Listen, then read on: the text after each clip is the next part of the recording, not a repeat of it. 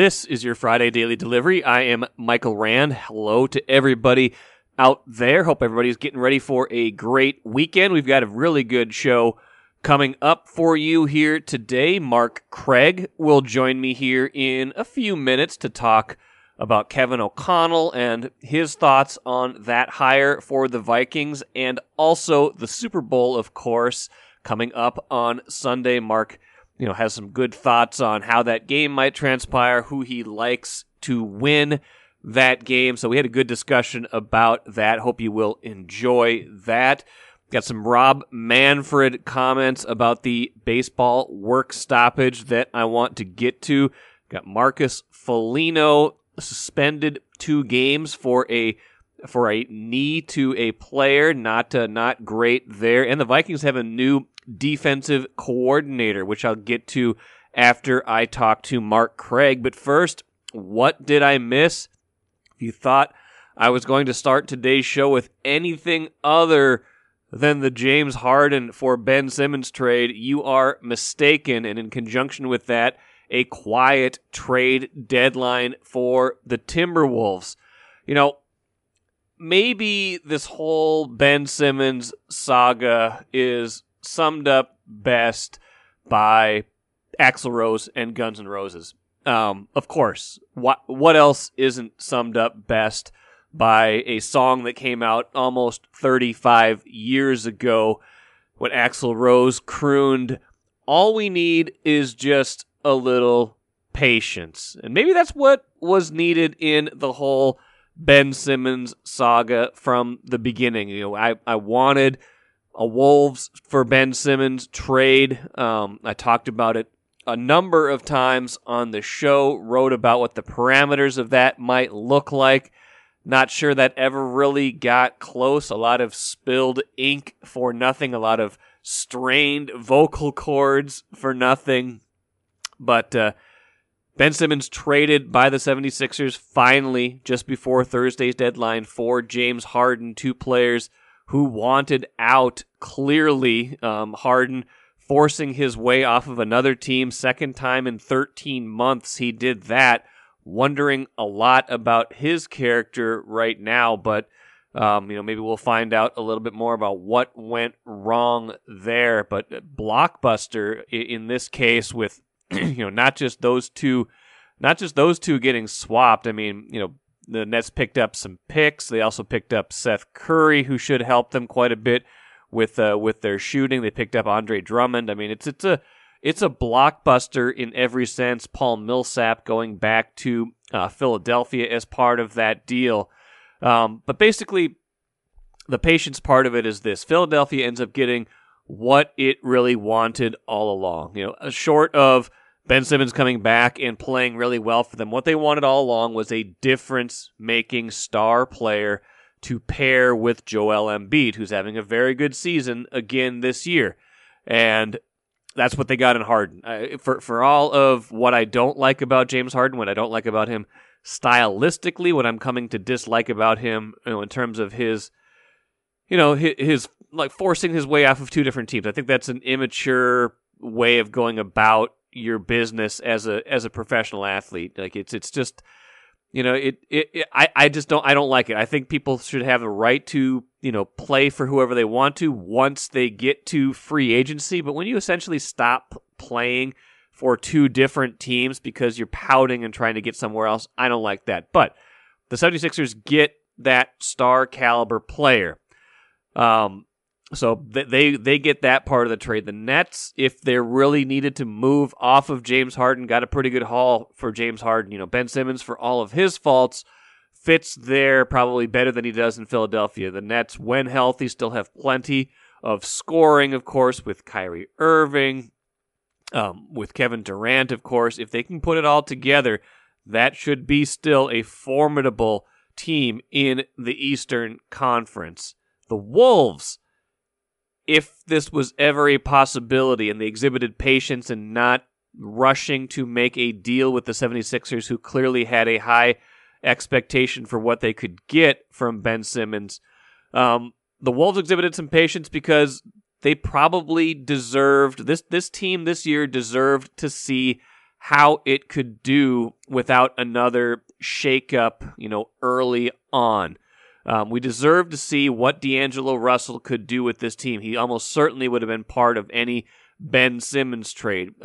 Anthony Edwards, Karl-Anthony Towns, they deserved to figure out, how all the core pieces that have been put together fit together. And so far this year, it's fit pretty well. 29-26, not by any means a perfect team or a perfect roster, but a much improved one from recent years, and one that looks like it is trending at least towards the play-in tournament, if not loftier goals. And they'll play again Friday against Chicago in another game of exhibiting, showing off the patience that is being rewarded with the Bulls, led by Zach LaVine, who, is part of a team that, was traded as part of that Jimmy Butler deal 5 years ago when maybe the Wolves didn't exhibit a ton of patience. Although, as I have said numerous times, 10 out of 10, I would make that trade any day. Jimmy Butler wasn't the problem in that trade equation. Not knowing how to keep Jimmy Butler happy and extending Andrew Wiggins at the time was that problem. But every team that I've talked about right now, the Wolves, the Nets, and the 76ers, probably exhibited a certain amount of patience. Certainly the Wolves and the 76ers in not rushing to any kind of Ben Simmons deal with each other.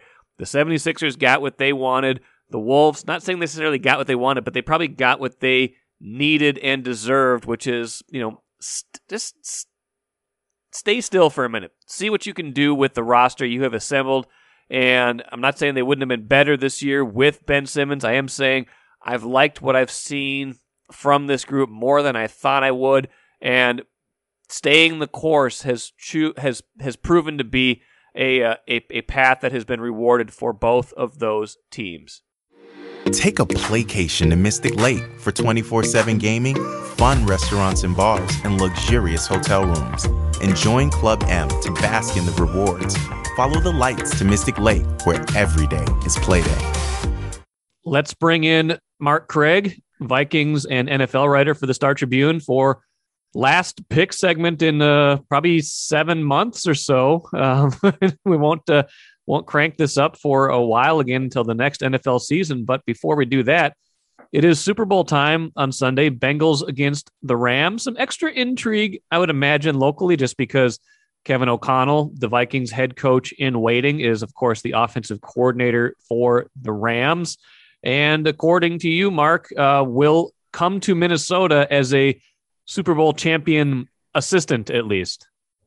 Yeah, let's give him till Tuesday before they introduce him, because he's going to probably be celebrating Aaron Donald's. I think I had 4.5 sacks. That's my bold prediction. Him wreaking havoc up the middle there. But I have picked against the Bengals probably since week 1. So and they just keep winning. So, but it's a fascinating game. I think Joe Burrow he's got that. I mean, for people that are old enough to remember Joe Namath. That's swagger, and then you got Stafford. That's a great story. It's gonna be a fun Super Bowl to watch, and I think the Bengals will make it entertaining, but I just like the Rams.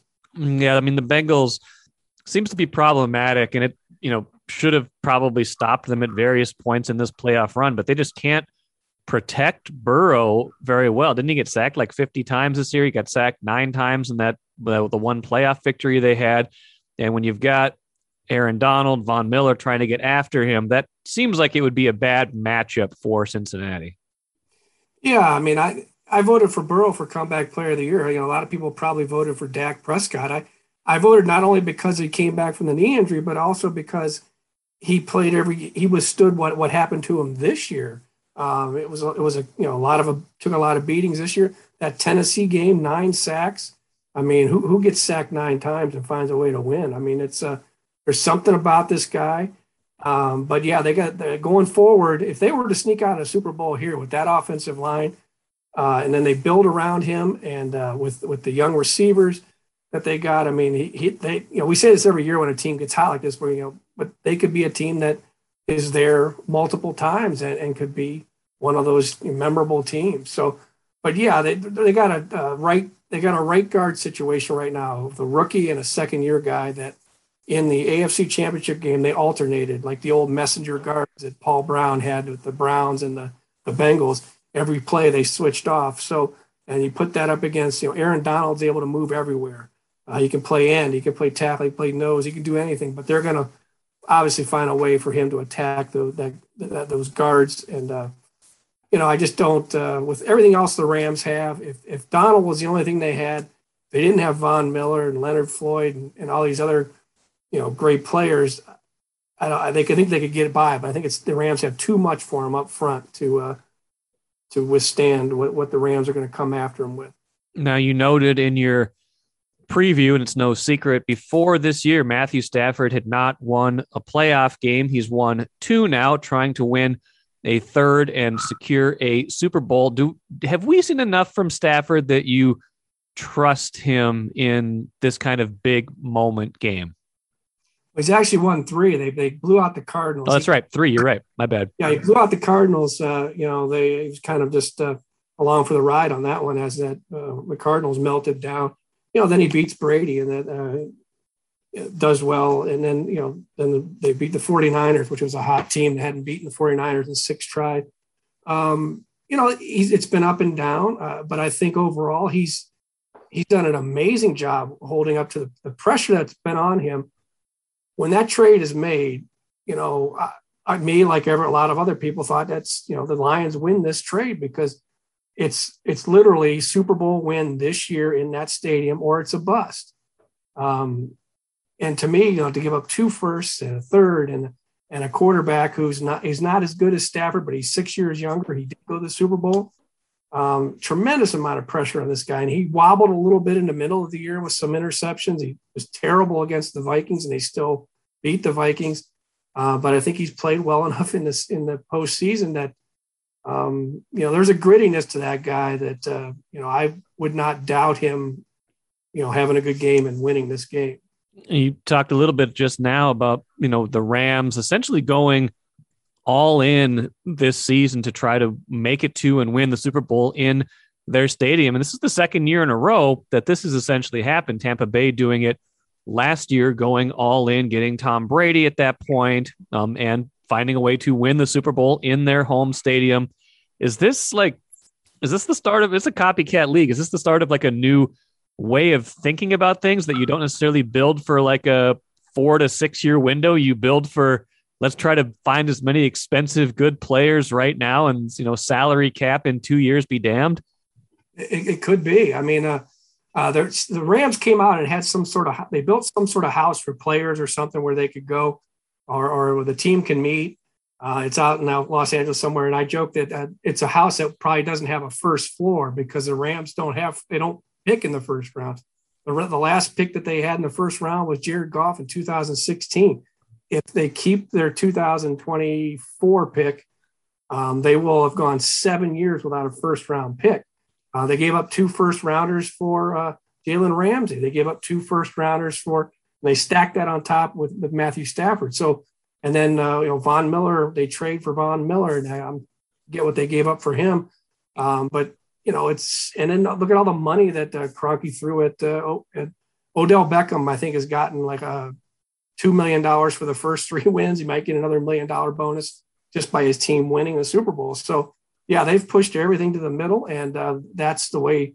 I'm not saying that's sustainable for a lot of teams because, a lot of things had to happen right for the Rams to get all these players that they got. But sure, it is a copycat league, and you might see more teams, like saying, 2 first-round picks to get what you want immediately might not be as much as what it seemed to be before, but you better win that Super Bowl. Exactly. And they'll try to do that Sunday. They'll try to do that with Kevin O'Connell as their offensive coordinator before he makes his way to Minnesota. He talked earlier this week. He did a video conference call with reporters. He's basically acknowledging that he's kind of got this dual role going right now where he's trying to prep and game plan for this game as much as humanly possible, as much as you would, even if your attention wasn't divided, but also, assuming trying to assemble a staff, take care of all the things that will lead up to him being officially named head coach early next week. In past cases, have you seen, assistants who are going to leave for another team when it's known and then they are coaching the Super Bowl? Has that factored into a result that you can remember? I don't think so.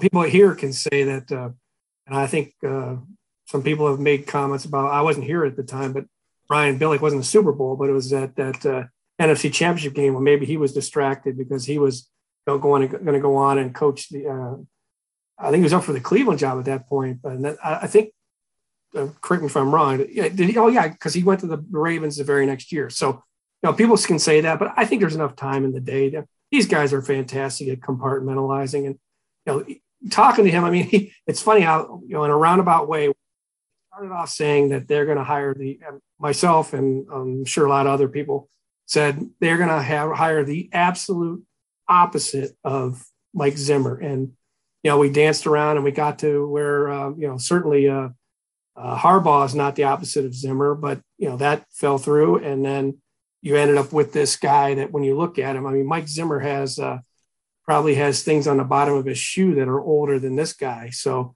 he's an offensive guy. He's a quarterback. He's got a relationship with Kirk Cousins. He's 20 years younger.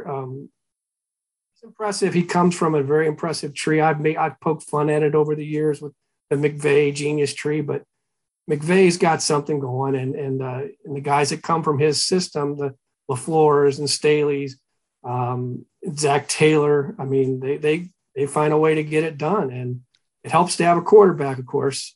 I'm not saying this guy's going to be a winner. I have no idea how it's going to work out, but I think they have a good plan, and it's going to be fun to watch unfold. Now, I had Brad Childress on the podcast a couple of weeks ago, and we got to talking about Kirk Cousins and what his thoughts are on Cousins. And he was pretty measured. I think he likes Kirk Cousins. And he also said, as thinking about any kind of offseason trade that the Vikings might consider, said, just be careful what you wish for, because whenever you don't have that guy, you're always looking for that guy when it comes to quarterback. And I'm curious what Kevin O'Connell really thinks about Kirk Cousins, having spent that year in Washington, that final year of Cousins' Washington career in 2017. O'Connell was the quarterback's coach there. Curious to see how that relationship factors into whatever the Vikings might do with Kirk Cousins this offseason, and just the fact that O'Connell was a quarterback and knows the importance of that position. Well, yeah, Childress and I have talked about that too, and he said their problems wasn't the quarterback. It was kind of like whoever had the ball last is going to win. At least when I was talking to him, how the season was going. To me, it's funny because it's 2017. His relationship with Kirk Cousins is Kirk Cousins throwing 27 touchdowns, 5 interceptions, over 4,000 yards, all the numbers you want, but he was 7-9. So it was like the Kirk Cousins season. That's not to say it was a Kirk Cousins' fault, but that 500, just below 500 mark has followed him his entire career. It contributed to 2 guys getting fired. I do agree that I think they'll keep him now that they got this. I think there's a relationship there. I think the system will be favorable to Cousins. And I feel like, unless somebody just may say the Rams win and somebody bowls you over with some crazy offer. I mean, I think the Vikings will listen to offers, but I don't think it'll be good enough for them to get rid of him.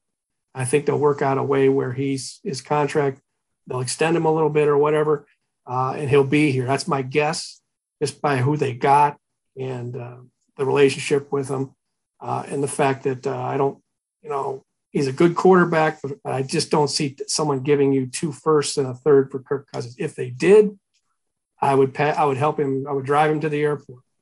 Just like Chili. I think that's a good point. And even if they extended him, that wouldn't preclude them from trading him in a year or 2 if they decided, okay, we really do need to hit a harder reboot on all of this once O'Connell gets settled in a little bit. A couple final thoughts for you. One being, just as you watch, we didn't talk last week, so we haven't talked since the O'Connell hire was made, since all the Harbaugh drama kind of enveloped that, the first part of a couple of weeks ago.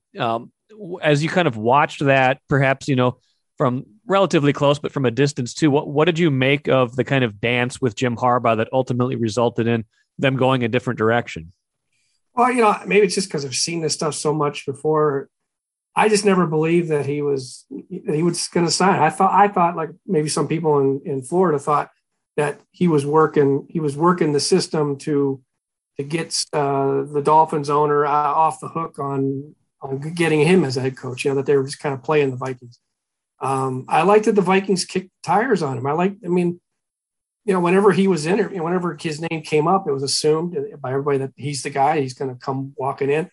The Vikings never said that. The Vikings in this new system that they got going under Kwesi, we're gonna look at all avenues, and they did, and that was an extreme right turn avenue to me. Even though that Kwesi had the relationship with him from San Francisco, if Harbaugh came in here, it was not going to be this collaborative thing. It was going to be Harbaugh's way, or probably or he'd leave, or so they kicked the tires on it. It didn't. Harbaugh saw that, hey, they're not gonna bow and kiss my ring, and that seemed to, that's how it ended. So, and then they arrived at this guy that's going to fit, I think, what they're looking for. Now, does everyone know what they're doing? We don't know, because these two hires were so, especially the GM hires, so outside the box that I give the Vikings credit for having the guts to do it. Whether they had the brains, we'll find out. Speaking of the brains, like we said, Kevin O'Connell will lead the Rams offense into the Super Bowl on Sunday. X's and O's wise, aside from what we just talked about a little while ago with the Rams pass rush against the Bengals, anything else schematically that we should be watching for in a game that I believe you predicted would be a 30-24 Rams victory? Yeah, I think the second half adjustment. The Bengals defensive coordinator, Lou Anarumo, what he did with the Chiefs was phenomenal. They frustrated. It kind of happened to Mahomes and the Chiefs early in the year. Maybe last Super Bowl they couldn't protect him, but they made an adjustment. They forced them, the Chiefs to be this kind of dink and dunk, and Mahomes doesn't have the patience. I don't think Mahomes was confused. But they made a great adjustment after halftime, dropping 8 guys into coverage and rushing 3. And so those kinds of adjustments, and also Cooper Kupp. How do they approach Cooper Kupp? If they put all their attention on Cooper Kupp, my one of my favorite players, OBJ, will probably have a big game. And because he's still got the skill set. It's nothing physical about him. It's about just him. Everything has to be perfect for him to, I think, to excel. And he's got that perfect situation. So if Cooper Kupp is taken out of the game for some reason, then, Odell Beckham could have a memorable Super Bowl. That's going to be kind of a fun thing to watch, how the Bengals approach that. And also how the Rams approach, if they don't get to the quarterback, how do the Rams handle all those receivers and Jamar Chase and his speed? So there's a lot of fun matchups to watch. Should be a good one. Mark, appreciate this and all season long. Enjoy the Super Bowl, and we'll catch you up down the road, okay? All right, sounds good, Michael.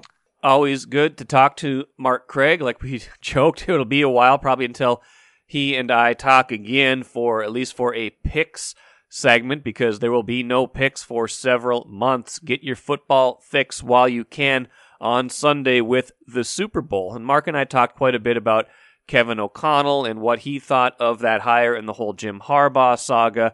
Not long after Mark and I talked on Thursday, we learned that the Vikings have made a hire at defensive coordinator, the first kind of big move of the Kevin O'Connell coaching staff.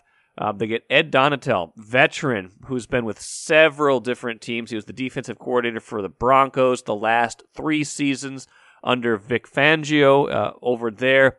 The interesting thing about him, aside from just kind of his journey here, which has included a lot of different teams, including San Francisco from 2011 to 2014, where he would have gotten to know Kevin O'Connell and Kwesi Adofo-Mensah. Interesting thing about him is that he has run a 3-4 defense in recent years with Denver. Distinction there being the Vikings have traditionally, in the last 16 years, run a 4-3 defense. And for those who need a quick refresher, 4-3 means you have 4 defensive linemen and 3 linebackers. A 3-4 defense inverts that ratio. You do 3 defensive linemen and 4 linebackers. And what that means is they might value different positions a little bit differently if indeed Donatell brings in a 3-4 defense to this team. So we will have to see about that, but it could have an impact on players like Danielle Hunter, Michael Pierce, Dalvin Tomlinson, and even some of the Vikings linebackers. A position where they've been pretty thin lately, would need to certainly bulk up at linebacker because, Kendricks and Barr have been good. Barr, though, we don't know if he's going to be back with what his contract is, and beyond those two, the depth has been a little bit lacking. So that is an interesting piece to that equation. Will they run a different type of defense with Donatell, and what will that mean for the roster going forward? The Wild will be without Marcus Foligno for 2 games, getting a 2-game suspension for kneeing Adam Lowry at the end of a fight the other day. That'll hurt the Wild, of course. I mean, he's going to miss Saturday's game against Carolina, which is a showdown between 2 very good teams, and then Monday's game against Detroit. He will be back Wednesday against Winnipeg. That will be interesting to see how that plays out, but a tough one for the Wild. Will be without one of their best players this season. He has 17 goals this year, and not a great deal for them at all. Let's finish with the cooler. I want to play a Rob Manfred quote, the commissioner of baseball, talking about the labor stoppage in the league and what direction the league is headed in right now. I am an optimist, and I believe we will have an agreement in time to play our regular schedule. If I hadn't given consideration to what it would mean to miss games, I wouldn't be doing my job. Obviously, I pay attention to that. I see missing games as a disastrous outcome for this industry, and we're committed to making an agreement in an effort to avoid that. I would take issue with the notion that Rob Manfred is a optimist, but maybe that's just me.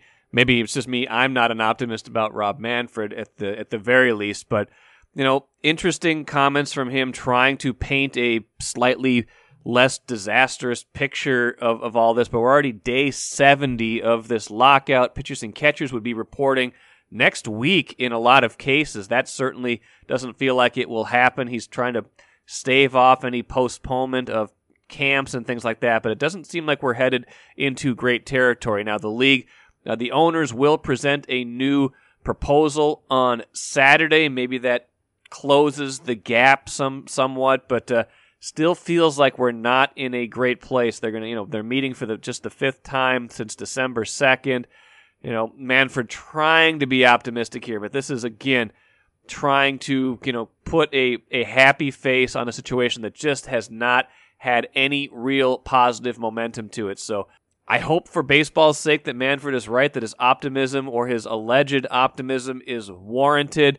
I just don't see it right now. I feel like the sides are too far apart to feel like this is going to get resolved anytime soon. But, I do agree with the one thing he said, that this, you're always one breakthrough away from, settling these things. So we will see about that. But I am not the optimist that Rob Manfred claims to be. That will do it for today. Thanks for listening all week. We'll be back at it next week with tons of good stuff.